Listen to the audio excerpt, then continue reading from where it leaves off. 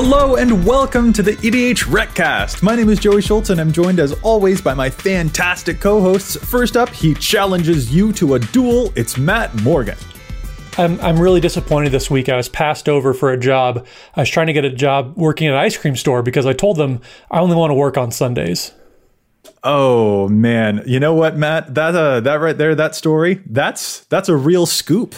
It's a rocky road to finding employment out there. Man, it's nuts. Awesome. I would have more puns for you, but I butter pecan somebody my own size. I don't even know what that one means. Anyway, up next, he challenges you to a dual land. That's Dana Roach. Now that this crazy GameStop stock spike thing is past us, I don't have to worry about what I missed out on there. I can go back to worrying about all the reserve list spiking cards I've missed out on. So that's kind of nice. Yeah.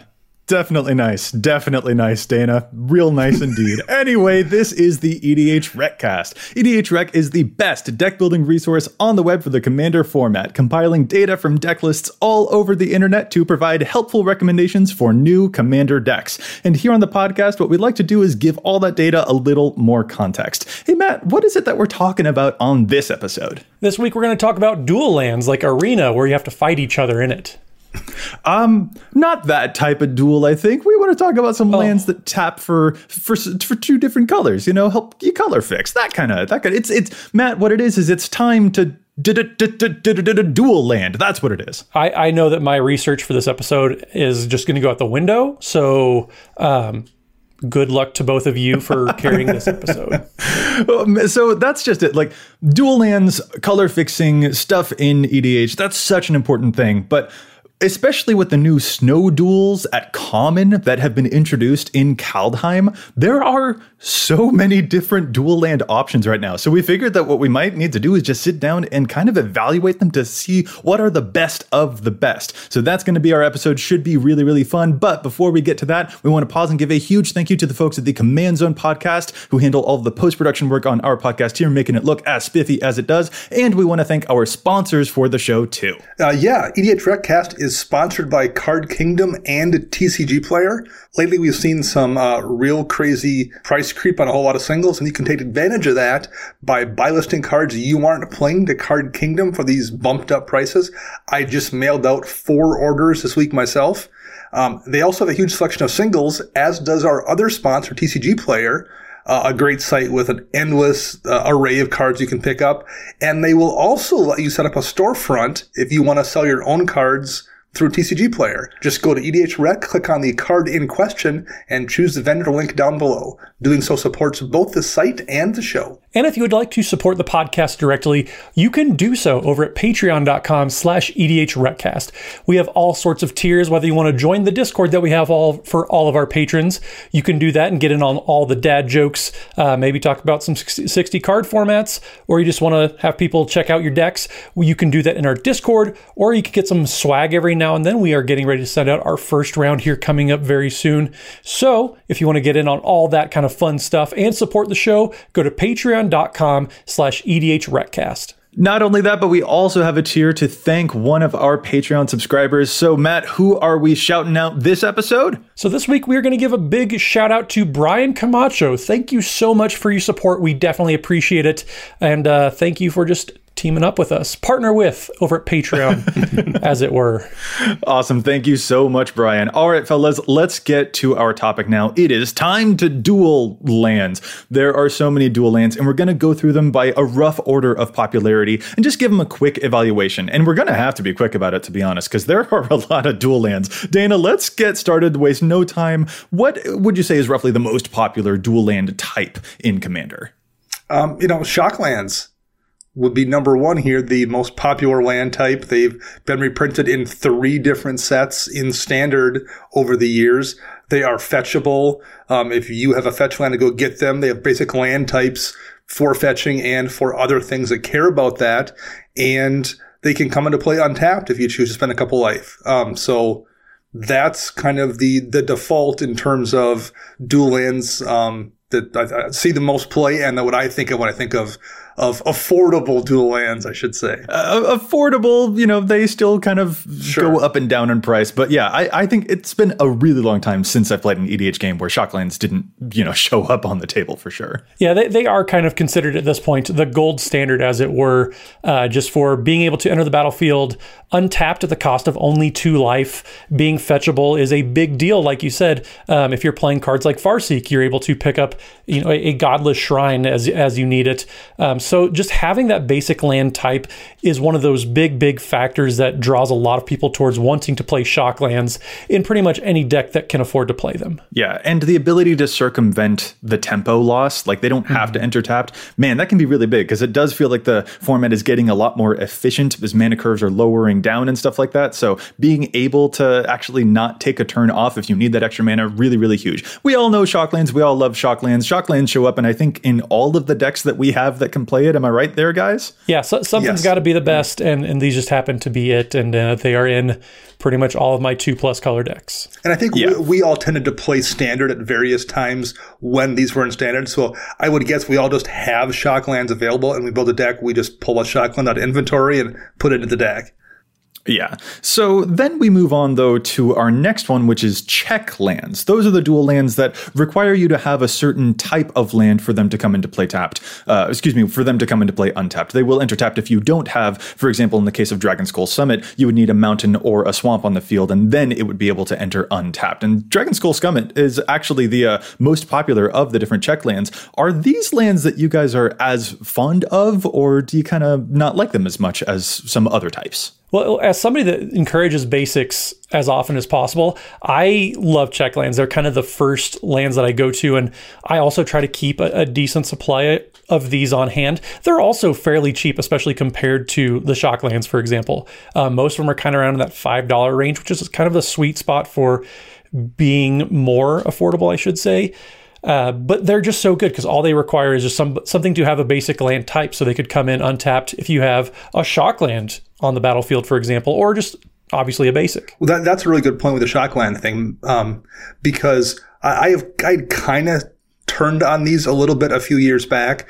Number one, I don't run as many basics as I should. I've got a ton of utility lands in my deck, so I had hit a point kind of where they weren't coming into play untapped as consistently as I would have liked. But then in the last couple of years, we've gotten other dual land cycles that do have the basic land typing, as well as like the triomes that do, and things like Mystic Sanctuary, the cycle of one color lands that was in Eldraine that also had basic land typing. So now I've kind of come the other direction on them because just accidentally I've put more of the basic land typings into my decks that make these a little bit better. So if I'm playing a 2-color deck, they're in a 2-color deck, and for the most part, I'm playing them in 3 colors as well. I mean, that's a really good point that you said. Like the more basic land types that we get on our dual lands, these kind of get better and better. Like a lot of other land cycles, they're just what they are. Like Shocklands they're never going to get really actively better than they already are. These do, because the more dual lands or triomes that we get that have basic land types just helps out this land cycle. Very, very much. Dana, I've had the exact same experience, although I love that in lieu of playing basics in your deck, you're playing cards that have basic land types instead, because you're just allergic to playing basics or something. But yeah, these are lands that are very dependent upon the rest of your mana base, so you definitely have to watch out for them. And I also have the same experience. I think that I actually am only running them in 2-color decks right now, but I will have to double check on that. But I definitely am not running them in any 4-color decks. And in 3 colors, I'm a little hazy on it because I also sometimes have that bad habit of not playing as many actual basics as I should. And that can bite me in the butt with these particular types of lands. Speaking of all of those different types of lands that have land types on them, Matt, what's up next? So the next ones are the Battle for Zendikar lands, and I don't know if they ever got a catchy name other than the BFZ lands, but these are going to be stuff like Cinderglade and Canopy Vista, where the land is going to enter the battlefield tapped unless you control 2 or more basic lands. Now, unlike the check lands that need basic land types, these actually do need basics, but I really like this cycle because A, I play a lot of basics, but B, I think the cycle, as far as like bang for your buck, probably the most like cost efficient dual land, because most of them are like $1-ish because they've been printed in precons several times. Yeah, being cheap to purchase and being fetchable does a whole lot for the fact that these are going to come into play tapped for me more often than I would like. But those 2 factors really offset it. They're cheap. They're easy to find. I put them in most of my decks here as well. Yeah, I forgot that they have basic land types as well, which is the same boon that we talked about with the shock lands applies to these lands as well. Yeah, these, I will say, I definitely am not running any of these in my 3-color decks. Matt, are you playing them in any of yours? I'm actually playing them in my Alila deck. I'm playing all of them that I can in there, and in my Ukima and Kazir deck, but I can really only play Sunken Hollow there. True. But like I said, I play a lot of basics, and so these reliably are almost always going to come in untapped past turn, I would say 5 or 6. That's just the way I typically construct my mana bases. If you're somebody like Dana who just really doesn't want to get blown up by back to basics, apparently, then these probably aren't as good. But if you're playing a lot of ways to ramp with basic lands, these do get better. And like I said, just the cost effectiveness of these for being a duel that can fairly reliably come in untapped, I love this cycle. Yeah, I don't run them in my 1 3-color deck I have because there's just too many copies of the other dual lands that kind of crowd them out. And I definitely am bad about running basics in a 3-color deck, even worse than how bad I am in a 2-color deck. So I don't run them there, but I agree they are really, really solid and a fantastic value for sure. Yeah, I definitely want more of these, actually, because as far as I know, there's only the ally cycle yet, and they haven't done the enemy cycle. And I've got a lot of Golgari decks that would love to be playing lands like these. So Wizards, finish that cycle soon. Up next, we've got Pain lands. They enter untapped. They can tap for a colorless, or if you let them deal a damage to you, they can tap for one of the 2 colors that you might need, like a Darkar Wastes, for example, or the most popular one that we're seeing is Yavimaya Coast, which can tap for a blue or a green, but it will deal the damage to you. Pain lands I really, really like because there is guaranteed no way that they're going to affect your tempo. And if you need the color, then maybe you need the color. And if you don't need the color, it's not going to deal any damage. I'm a really big fan of Pain lands. I think that I'm running these not just in my 2-color decks, but also in my 3-color decks as well. Yeah, I'm totally with you there, Joey. 2-color decks, 3-color decks. These are probably my favorite cycle, maybe even after the shock lands. The fact that the reality is, like, after turn 5 or so, you don't generally take that much damage from them anyway. I mean, on occasion you'll need the pip, but like, there's plenty of times that at that point you can kind of work around taking damage from them.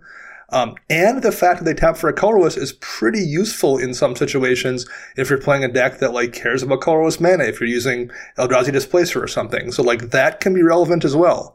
I think they're a really good land. They've crept up in price a little bit. There's a few of them that are closing in on 10 or even a little bit more than that now. So they're not the value they once were, but I'm a huge fan of these lands and I put them in almost everything. Yeah, the enemy color pairings got, I believe it was some core set reprints. So there's quite a few of the enemy color Pain lands floating around. So I think they're typically going to be a little cheaper, but I think that the Pain land cycle is probably one of the more underrated land cycles because, like you point out, Dana, like no matter what, they're going to come in untapped and they might deal you 1 to a few damage in those early turns.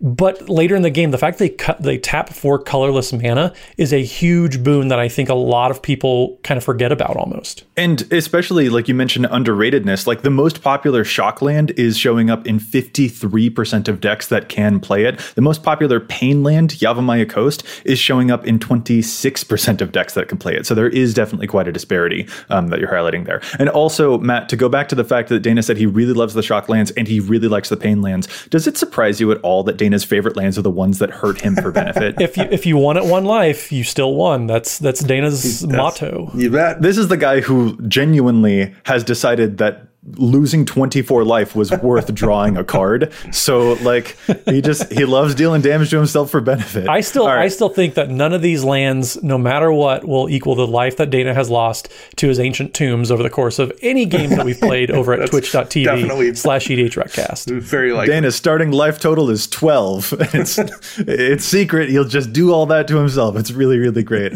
Up next, we've got bounce lands. These are fantastic. Enter the battlefield tapped, but they tap for both of their colors. And you do have to return a land to your hand when they enter, but these are just so great. Landfall decks love these. Simic Growth Chamber, for example, in a Tatiova deck is just absolutely out of this world. Bounce lands are a total foundational piece of dual landness for me. And I specifically love them because, I can use them to get extra cards in my hand, and maybe I'll have too many cards in my hand and I have to discard my Runescarred Demon into the graveyard. Oh no, I wonder what I might do with that. Will I reanimate it later? Who knows? Stop giving the listeners ideas. No, I love bounce lands because there's those cool tricks that you can do, but they're also great for landfall decks. They're just great to secure your mana. These are really, really solid ones. Really, really solid. See, I'm actually a little lukewarm on these compared to some of the other ones, but I also don't play nearly as many utility lands as you guys do. So if you're playing stuff like Bojuka Bog, these are fantastic because they can reset it. I said it. I can't take it back. But I don't play a whole lot of those types of effects outside of a few, so I'm lukewarm, and because these are terrible on turn 2 if you're trying to develop your battlefield. I mean, you have to bounce something back. Chances are you might have to discard a card. So like there are some situations like that where early game, they're not great, but the fact that they tap for 2 mana on their own, that is pretty powerful. Yeah, I don't think I run any of these anymore in my decks. I like them; they're fine, but I think this is the first land cycle we're talking about here that's kind of fallen victim to the fact that we've just got a gazillion decent dual land cycles now, and that this is one of the ones that have just worked its way out of my rotation. I'm just not playing them anymore. Yeah, there's definitely synergies here, but yeah. I'm with Dana. Like at this point, like we're kind of creeping into the territory where like it gets kind of competitive for those dual land slots.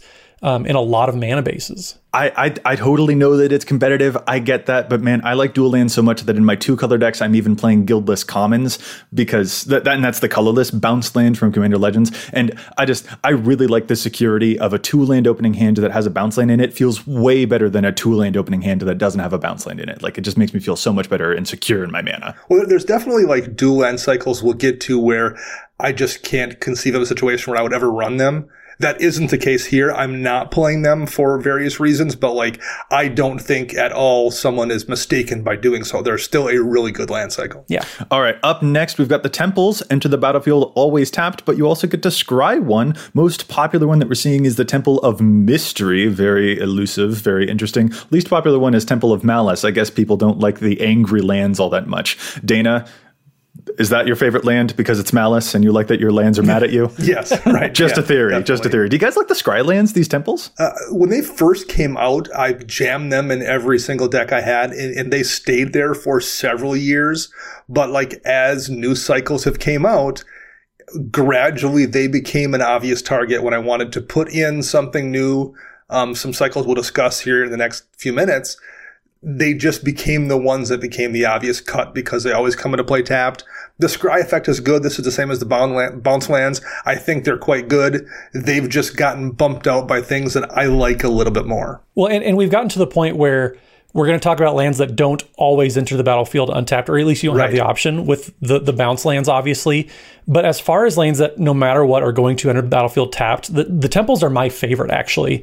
I think the ability to scry one and just kind of set up your draws, make sure you're getting things in the next coming turn that you might need, or just getting stuff out of the way that you don't need. I think that's a very, very powerful effect. And of all the lands that enter the battlefield tapped, no matter what, these are definitely my favorite, and I still play them in a lot of decks. I like what you said there. Of the lands that definitely enter tapped, these are my favorite too.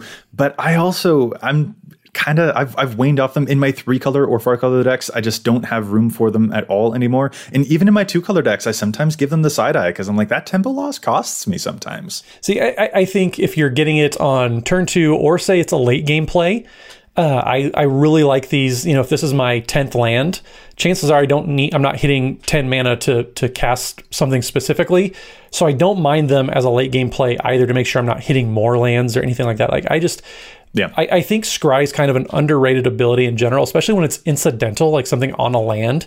I think that's a very powerful effect that a lot of players maybe take for granted. Yeah. Well, and they're also, I mean, like they are still showing up in plenty of decks. And especially like as we're getting farther down this list, like budget consciousness definitely becomes a factor to be aware of. So if it sounds like we're kind of like, ooh, poo-pooing on like a temple or something like that, that is like for the purposes of conversation about, you know, getting a more tuned mana base. But, you know, definitely play with your budget. In fact, that's nowhere clearer than with one of the next types that we've got here, the tapped life gainers from Khans of Tarkir block. They enter the battlefield and you gain a life. Those are really solid on a budget. If you're tuning up, you're probably going to leave them, but we did have to mention them here because they are very, very popular, showing up in upwards of 17% of decks that can play them. But, just a thing to be aware of. But if you're on a budget, play within your budget. Definitely a caveat that we want to make sure we inject into the conversation. Oh, yeah, absolutely. I think if there is a place that if kind of players getting into the format are starting to kind of invest some money in, mana bases are never a bad place to do it, because no matter what, like, you're going to play lands in every single deck, and you can transition that more often than not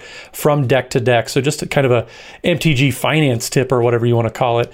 I mean, investing in real estate when it comes to Magic isn't a bad place. And even then, like, there are some very, very good budget lands out there too. It's free real estate. That's what I heard. That's what I heard. And also, kind of moving away from that now, if we are talking again about tuning stuff up, these are a little bit farther down the list because there's kind of a scattered popularity since the cycle was just finished this year. But Dana, how do you feel about the Bond lands that started in Battle Bond and ended in Commander Legends? Those beautiful lands. So, like, if I'm building a deck, these are probably the ones I slot in after Shocks and Pain lands. Go straight to the Bond lands. They always come into play untapped, unless you're at the point in the game where it's you and one other person. And, like, very rarely at that point in the game, doesn't matter. That's usually so far along, so many turns deep that, one mana probably isn't going to matter anyway. So I think these are just amazing. They always come into play untapped. They do what you want consistently every single time.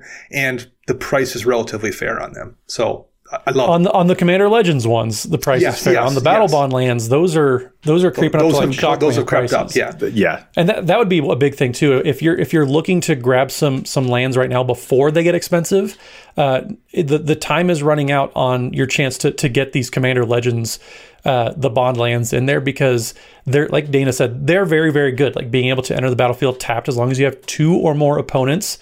That's a very, very powerful effect in a 4-player format. So grab these while you can before they do get expensive, because the ally color lands in this cycle, they are expensive. Well, and I believe way back when the original cycle first came out, we spent a lot of time telling people to get that cycle because they were going to one day be expensive. So we loved them then, and I think we still love them now. Wizards, put these in precons, please. Yes, they're so good. These I do play in my 2-color decks. I play them in 3-color decks. I'm pretty sure I even play them in my 4-color decks. And if I had a 5-color deck, I might consider some of them in there too, if I had extras. I don't really have extras because they are climbing up in price in some cases. Like, these are really, really solid Wizards. If you can make them more affordable, we'll love that. And something that I think the numbers would definitely be higher on these too, if A, they were around as long as some of these other cycles, but B, like, if they were just easier to find, because sometimes they are a little hard to find for, like, your local game store. Yeah. Something that I definitely don't want to see much in precons anymore are the guild gates. Another one that I feel like we're kind of obligated to mention. Yes, they're budget friendly, but they always enter tapped. I don't like these.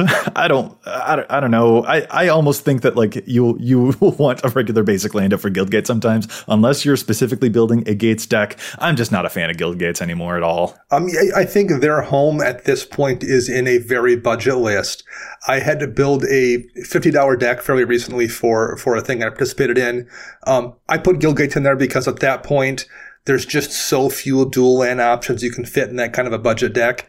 They're absolutely good enough for that kind of environment. But once you get much beyond that, there's just so many relatively inexpensive duels that are better. And then once you have a few of those in a deck, then I agree, you're just better off running basic lands, particularly in a 2-color deck. Yeah. I mean, I do agree with the point that basic lands might be a little better. If you're in a 3-color deck or a 4-color deck and you just need any sort of mana fixing, these are fine. And I have run guild gates in recent decks, kind of as placeholders. Like, I need my 37th land, so I'm going to throw a guild gate in there just to help my color fixing. And the next time I have, a couple bucks, I'll replace it with something else. Like, these are fine. I'm never going to fault anybody for playing them. They're a good placeholder in my decks, but there are better options, I think, unless you're just on a very strict budget. And if that's the case, then definitely play to your budget. Don't feel obligated to stretch for something that, you probably shouldn't be going for. Do you mean like the next ones on our list of popularity? Like the definitely OG? those. The OG dual lands, the tropical islands, the bayous, the plateaus, those finally show up on the list here. They've got the basic types. They always enter untapped. These cards are ungodly expensive. Gotta shout them out here, but like, oh man. If you have them, run them. We kind of just, it's a perfunctory thing that we have to mention, but like they are pretty far down the list because they are so, cost prohibitive in so many ways. They've almost gotten so cost prohibitive that it's tough to run them because they're so expensive. And I feel kind of like, I don't know if I want this much money sitting here in a piece of cardboard when I could just run a Guildgate or run whatever and sell this and, make a couple card payments. Yeah. Exactly. Yeah. No, totally feel the same way. And actually the next one on our list, we're finally getting to the fetch lands as well. A bit more cost effective than the OG duels, but only kinda, to be honest. They sacrifice, pay a life, and you go find another thing, and you can find, like, in the case of Polluted Delta, an island or a swamp, and so you can get your dual lands, your other types of dual lands there. These things are also amazing staples, although, notably, for being staples in Commander, the most popular one, Polluted Delta, only shows up in about 15% of decks that can play it. I usually thought that it would be, like, a red-green one or something because of the landfall applicability that these can have, but I guess it turns out not to be the case. Yeah, fetches are great because of their interactions with those other dual lands. Yeah, I think these two cycles, the OG duels and the fetch lands, I talked about the Battle for Zendikar lands as being the best bang for your buck. This is the opposite. Like the amount of money that you invest into the original dual lands from Alpha, and then any fetches, really, the whether you're talking about the Onslaught cycle, which is the ally color, or the original Zendikar cycle, which is the enemy color fetch lands, I think you can get so much more power into your deck by skipping the Scalding Tarn and buying literally any other, 15 cards for the deck. Indeed. Yeah, I played a lot during cons, so I have multiple copies of most of these. If I didn't, I probably wouldn't be adding them to decks, or at least I wouldn't rush to do so. I might do it, hey, I've had this deck for 3 years, I love it, I'm going to upgrade to a dual land. But for how much value they provide outside a landfall deck or something, like in your average deck that doesn't care about landfall triggers or something, for me, they wouldn't be worth chasing down given what the price is. Yeah. Yeah. They just, like, it's almost like kind of a luxury item at this point. Like, yeah, they're nice, but you don't need them to build a functioning mana base. And like, it's only one land that's going to occupy $40 plus of your budget towards the deck. And if you're playing on a budget, definitely skip these and get literally a whole mana base. Right. Yeah. Absolutely, yeah. What do we think about the Shadowmoor filter lands? So an example here being Graven Cairns, which can tap for a colorless mana, but also you can pay a red or a black mana to produce red-red, red-black, or black-black. So you have to pay the corresponding color, but then you can really mix and match the types from within that color. Well, Dana, where do you think you're at with those? Like, do you play these in 2 colors? Seems like a good deal, but in 3 colors? Does that seem like a good deal? Do you like these lands at all? What are you thinking? I do play them in 2 colors. And I like them. The ability to tap them for colorless, again, like with a Pain land, is fairly useful sometimes.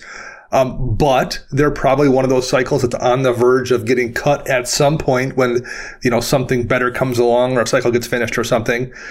They're also in this weird place where, like, for a lot of years after the first printing, they had crept up relatively high in price. Most of them were like in the $20-ish range. So I wanted them for a deck, but like didn't want to spend the money on them.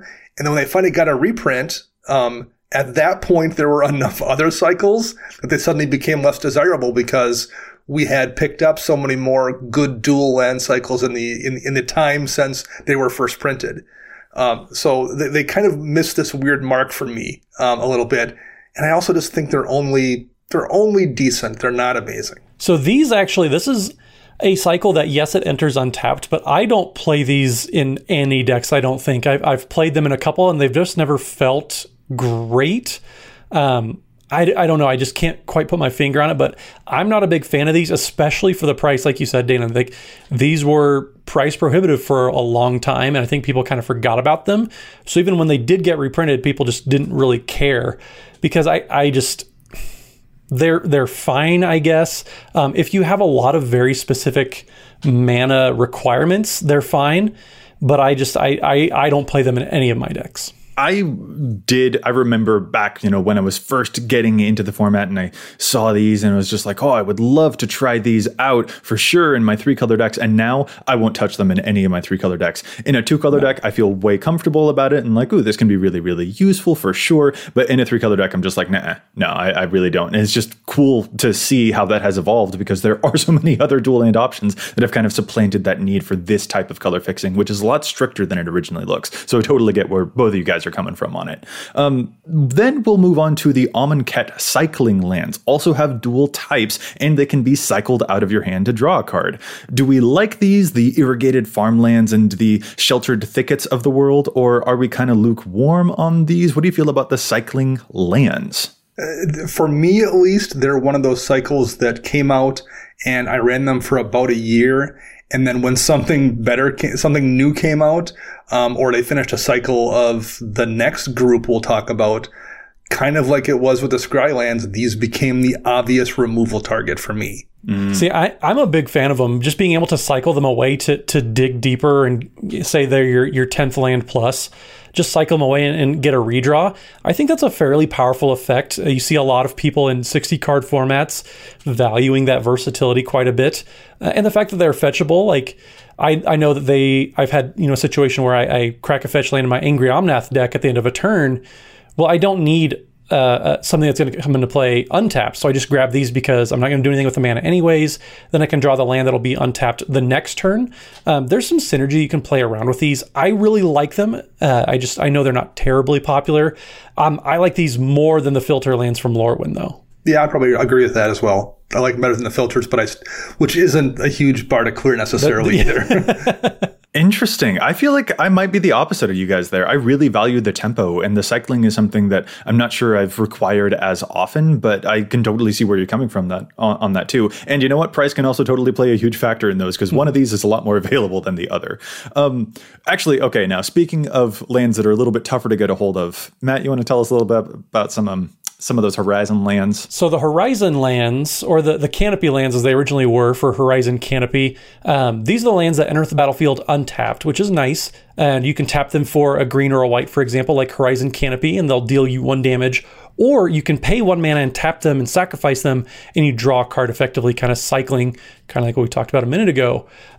These never really have been super available. They've never really been cheap. There were a lot of these copies that just kind of got snapped up by 60 card players. They came out originally in Modern Horizons, which was a modern and 60 card format targeted set, really. So these never really had a chance to get into the hands of Commander players, I don't think. But they're so good. They're so good. They are very good. Oh, I like But their price also really reflects how good they are. It's true. It's true. I don't mind the life that I'll lose to using them. That accessibility in case I get stuck top decking and the no tempo loss, love them. A+, I want more. I like them a lot, but I think I like them a little more in theory than in practice. Mm-hmm. However, I will note here, I think that might be me too. I think I'm not aggressive enough with sacrificing them to draw the card. I think I get greedy and decide to just keep it in play for another turn longer, and that winds up being 2 turns and 3 turns. So I think in part, I maybe don't use them correctly, quote unquote. The amount of games rule violations these cause by failing to maintain the game state because you forget that these cost you life in a later game. They're just a pile of dual lands. I mean, that's nitpicking, and that's just... Well, I'm just like, wait, Dana, what you just described there, do you not like the Horizon lands because you just want them to keep dealing damage to you so you never draw the card? Just a masochist with my lands. Just want to make sure I'm following.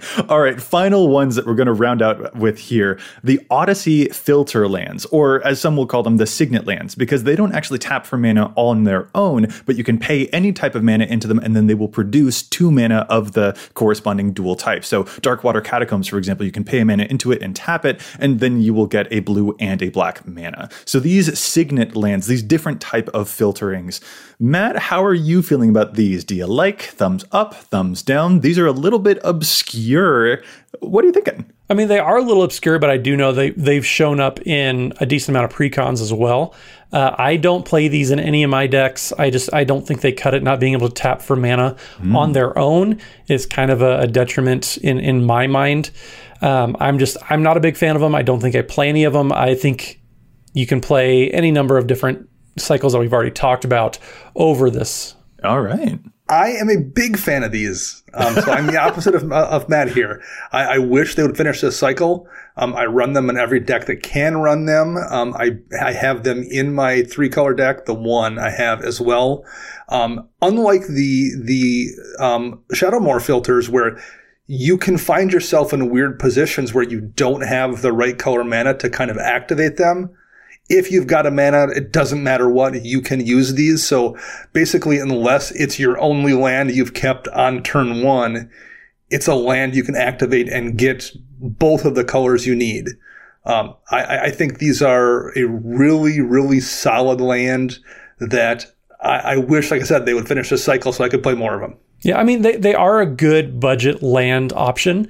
I don't play really any of them, but I see why you would want to, yeah. I thought that Dana was going to say, I wish that they did damage to me, but I was wrong.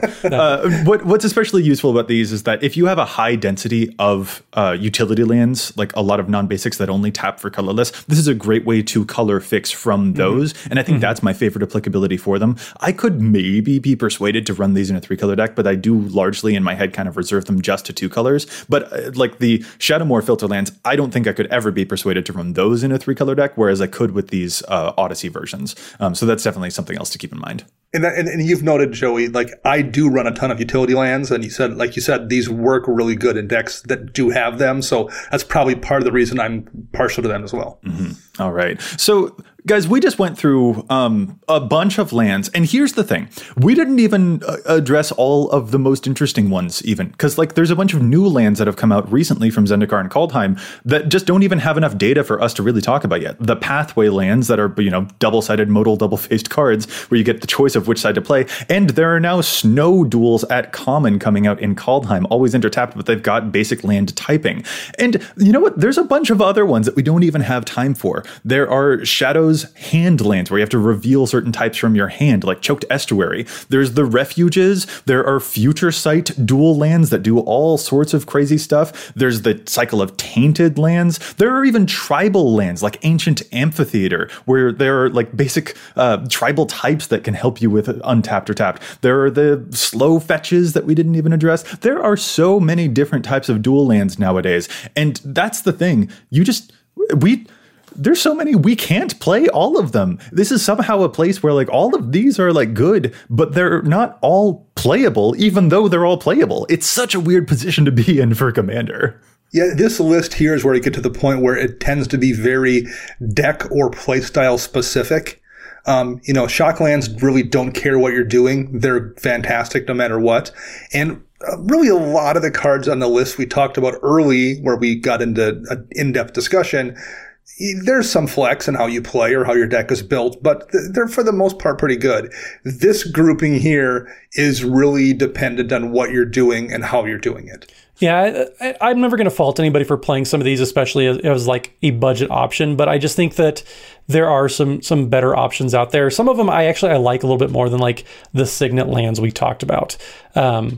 But at the same time, like there are so many land cycles out there. Like you literally don't have space to play all of them in any given deck.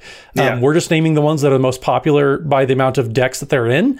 But there are so many out there, and just like we didn't even like. There's Jumpstart lands, the thriving land cycle, right, that are totally fine. Like there's a lot of just totally.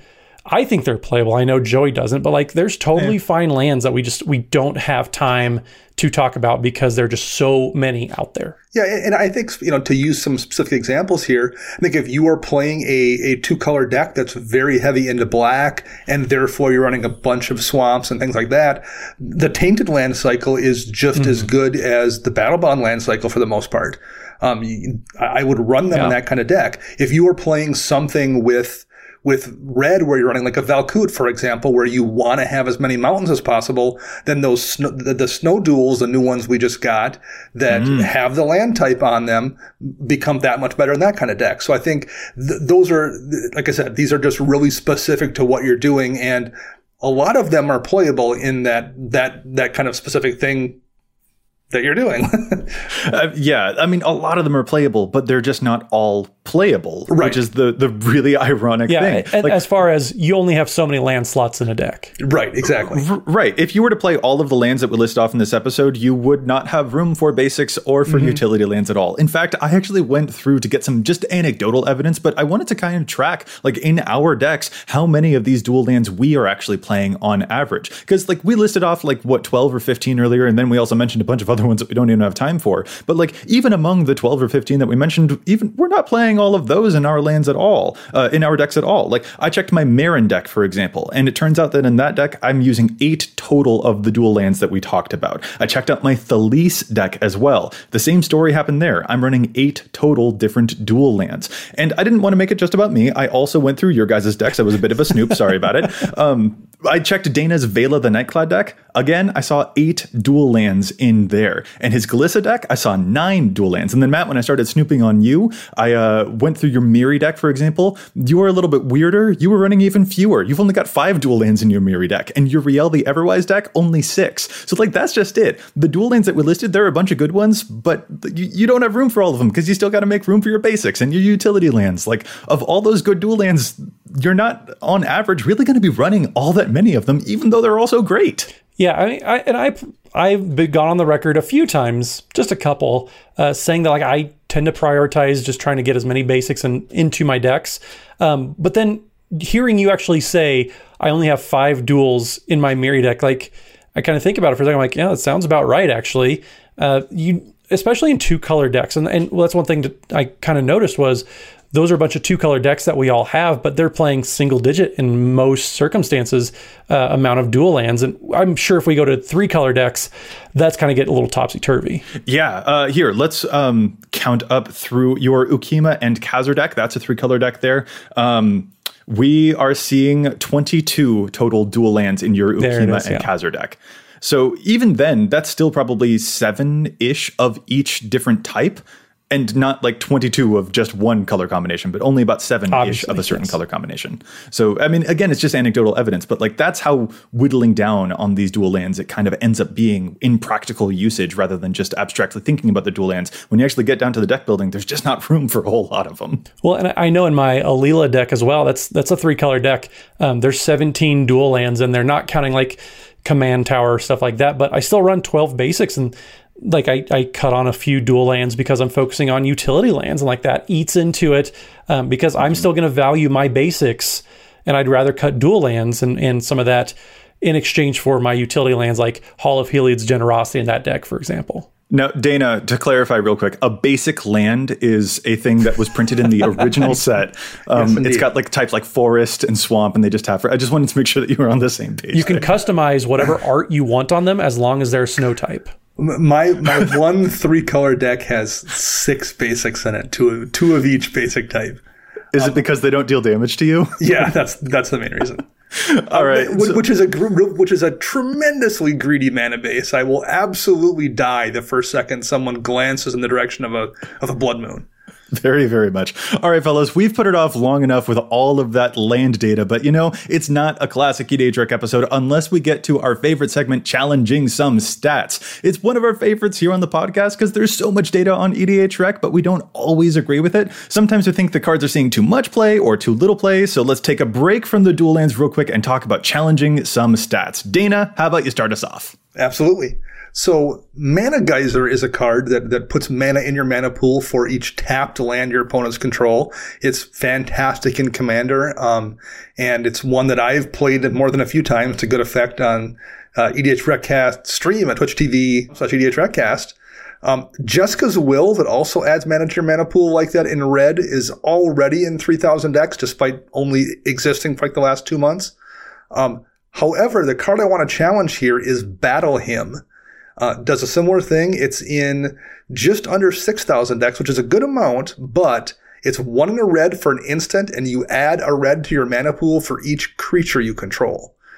I don't think it's as universally good at all as Mana Geyser or as Jessica's Will, but if you are playing a token deck, it can be an absolute blowout. Being able to spend 2 mana to generate even like 6 or 7 can make for a really powerful turn, and in the right token deck, it could generate 10 or 12 or 15 or even more than that. It's only in like half of the Sabira Tolzida Caravaneer decks. It's only in about half of the Krenko Mob Boss decks for mono red decks that tend to make a ton of tokens. I feel like it should be in more than half of these huge token generators. It's the kind of card that can be an absolute blowout. And I think probably the reason it isn't in more is because it doesn't look cool. Like, all it does is generate you mana for one big, huge turn. And I think it's an easy thing to cut in favor of something flashier, but I think it should see more play. Sweet stuff. All right. I'm going to move on to my pick now. And this is a really strange one, but I found it for my Mimeoplasm deck recently, and I couldn't be happier with it. This is the card Waker of Waves, a 7-mana 7/7 whale that says your creatures your opponents control get -1/-1. And that doesn't sound all that good, but here's the cool part. It has an ability of paying 2 mana and discarding Waker of Waves from your hand to let you look at the top 2 cards of your library. You put one of them into your hand and the other one goes to your graveyard. So this, most of the time, is just sort of a cantrip effect that lets me load a good creature into my graveyard for my Mimeoplasm to nom on a little bit later, and it will put another card into my graveyard too. And frankly, even just reviving this later on to, make sure that my opponent's token army is a little bit worse against me has been really effective. This is an uncounterable cantrip spell that helps me load good stuff into the graveyard, and I couldn't be happier to have found it for my Mimeoplasm deck to get great tokens on him and to revive big whales from the graveyard. Like, it's a very missable card, only showing up in 125 decks right now, but this is a really interesting one that if you are in a blue Reanimator strategy, you might want to give a look to because of how easy it is to get into your graveyard. So that's my challenge. And Matt, take us home. What's yours? So my challenge this week is our listener submitted challenge. Jimmy the Bass in our patron Discord, which you can join, patreon.com/EDHRECast. Jimmy had a really good suggestion this week that I kind of thought about for a second. Then the more that I talked about it, then when Joey gave me the stamp of approval, I knew it was a pretty good challenge. So Jimmy's pointing out that Mimic Vat is currently only played in 6% of Sir Conrad decks. Now, Mimic Vat, it does a lot of stuff. Basically, you can imprint creatures that go to the graveyard, you exile them, and then you can just exile something else. And there's a lot of words on it, folks. There's a lot of words. But Sir Conrad is a mono black commander that cares all about creatures entering and leaving the graveyard, specifically your own graveyard. So Jimmy points out that it's a way to get compounding triggers for Conrad in the event of multiple creatures dying at a time due to the imprint being a triggered ability, not a replacement effect. So when your creatures die, you can have all of those triggers go on the stack. You can imprint one, then you can imprint another, and then you can imprint another. All the while you're getting enter the graveyard and leaving the graveyard triggers while it's all happening. You're probably doing a healthy, well, not so healthy for your opponents, but a good amount of damage in the process of all of those triggers going on and resolving, because so many creatures are entering and leaving the battlefield thanks to them getting exiled with the imprint ability on Mimic Vat. Joey, I know, is just giddy right now. So I think this is probably a pretty good challenge, I might say. So good catch, Jimmy the Bass. Or base, whichever one you are. Only in 6% of Conrad decks. That is a little bit low indeed. I have recommended this in an Upping the Average video for Sir Conrad. I run it in my own Sir Conrad list. It is really messed up how many secret triggers this can get you. And also, if you just happen to put a good creature underneath imprinted onto the Mimic Vat to just pump out token copies of it every turn, that's also good, which is the original function of the card. But yeah, that's also sometimes pretty acceptable in addition to the extra damage that this card can let you do. Yeah, it definitely seems like it's going to get out of hand pretty quickly, and the fact that Joey's already playing it means probably more people should be playing it. I hear Joey knows a thing or two, not three though, about graveyard decks. As a necromancer myself, I have picked up a few tricks, and Jimmy the Bass, I definitely approve of this one. All right, guys, let's get sort of wrapping up our sort of final thoughts maybe about dual lands. What are some potential lessons that you should take home about which dual lands you should choose? There's not a whole lot that you actually will always have room for. So how do you find the dual lands that most suit you in your decks, would you say? Dana, do you have any tips that you would want to share? The one tip I would share, I guess, would be to periodically reevaluate the dual lands that are already in your decks based on what has happened. We both discussed, Joey, how our thoughts on the check lands have kind of changed over the years as we've gotten other dual lands that granted that basic land type. That's the kind of thing that's going to probably keep happening. And maybe down the road, that's going to make the tainted land cycle more appealing when suddenly you realize, well, in addition to my 6 basics, I'm also running like 6 or 7 different dual lands that have the basic land typing. Suddenly those tainted lands in black become that much better because you're running other dual lands that have the typing. So that's the kind of thing to kind of reevaluate periodically, because the lands you add sometimes change the other lands. Talking about the Lorwyn filters, the more lands you have in your deck that tap for colorless, the more utility lands you slowly start adding. Those Lorwyn filters become less useful because you need a colored mana to actually turn them on. So that's the kind of thing they can get away from you if you're not careful as you've made changes. The utility of some of these lands in your decks changes as well. And Matt? I mean, my big thing is just play to your budget. And then there's, like I said, there are so many rare dual land cycle options out there, and even not even rare ones like uncommons and commons even, that are going to get the job done. You don't need a fetch, shock, original, alpha beta dual land mana base to have a functioning and an effective mana base. Like, there's so many options out there. The pathways are great. And if you're playing the pathways with the bounce lands, that's a way to reset your pathways to getting all sorts of different colors out there. It requires a little bit of creativity, sure, but man, there are so many options out there and relatively affordable. Budget is purely subjective, I know, but you can almost always find some way to upgrade your mana base with some of these dual lands. And like I said, some of those cycles that we kind of talked about but didn't because we don't have time, there's a lot of options out there. And I think just putting a little bit of research into it, you can find very effective additions to your mana base that aren't going to be super detrimental to your wallet as well. Yeah.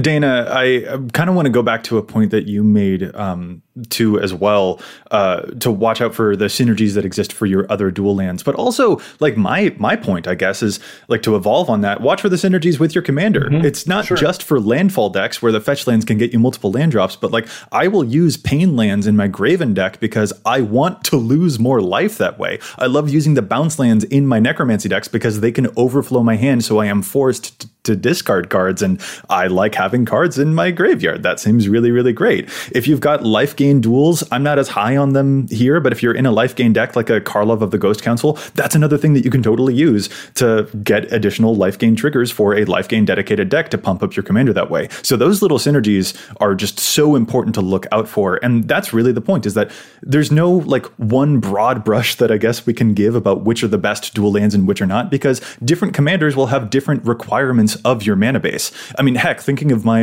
my Feather deck, like the mana demands in that deck are way stricter than in any other deck that I have, because it's so many 1 mana, usually white cantrip spells or battle, sort of like little battle effects in there. So I need a lot of lands that can produce white mana for me. And that means that I have a bigger premium on my dual lands in that deck than I do in a deck where I'm running a bunch of other utility lands as well. Like, there are different demands on your mana base for color fixing and stuff, and that can really guide the choices that you're making in your mana base for sure.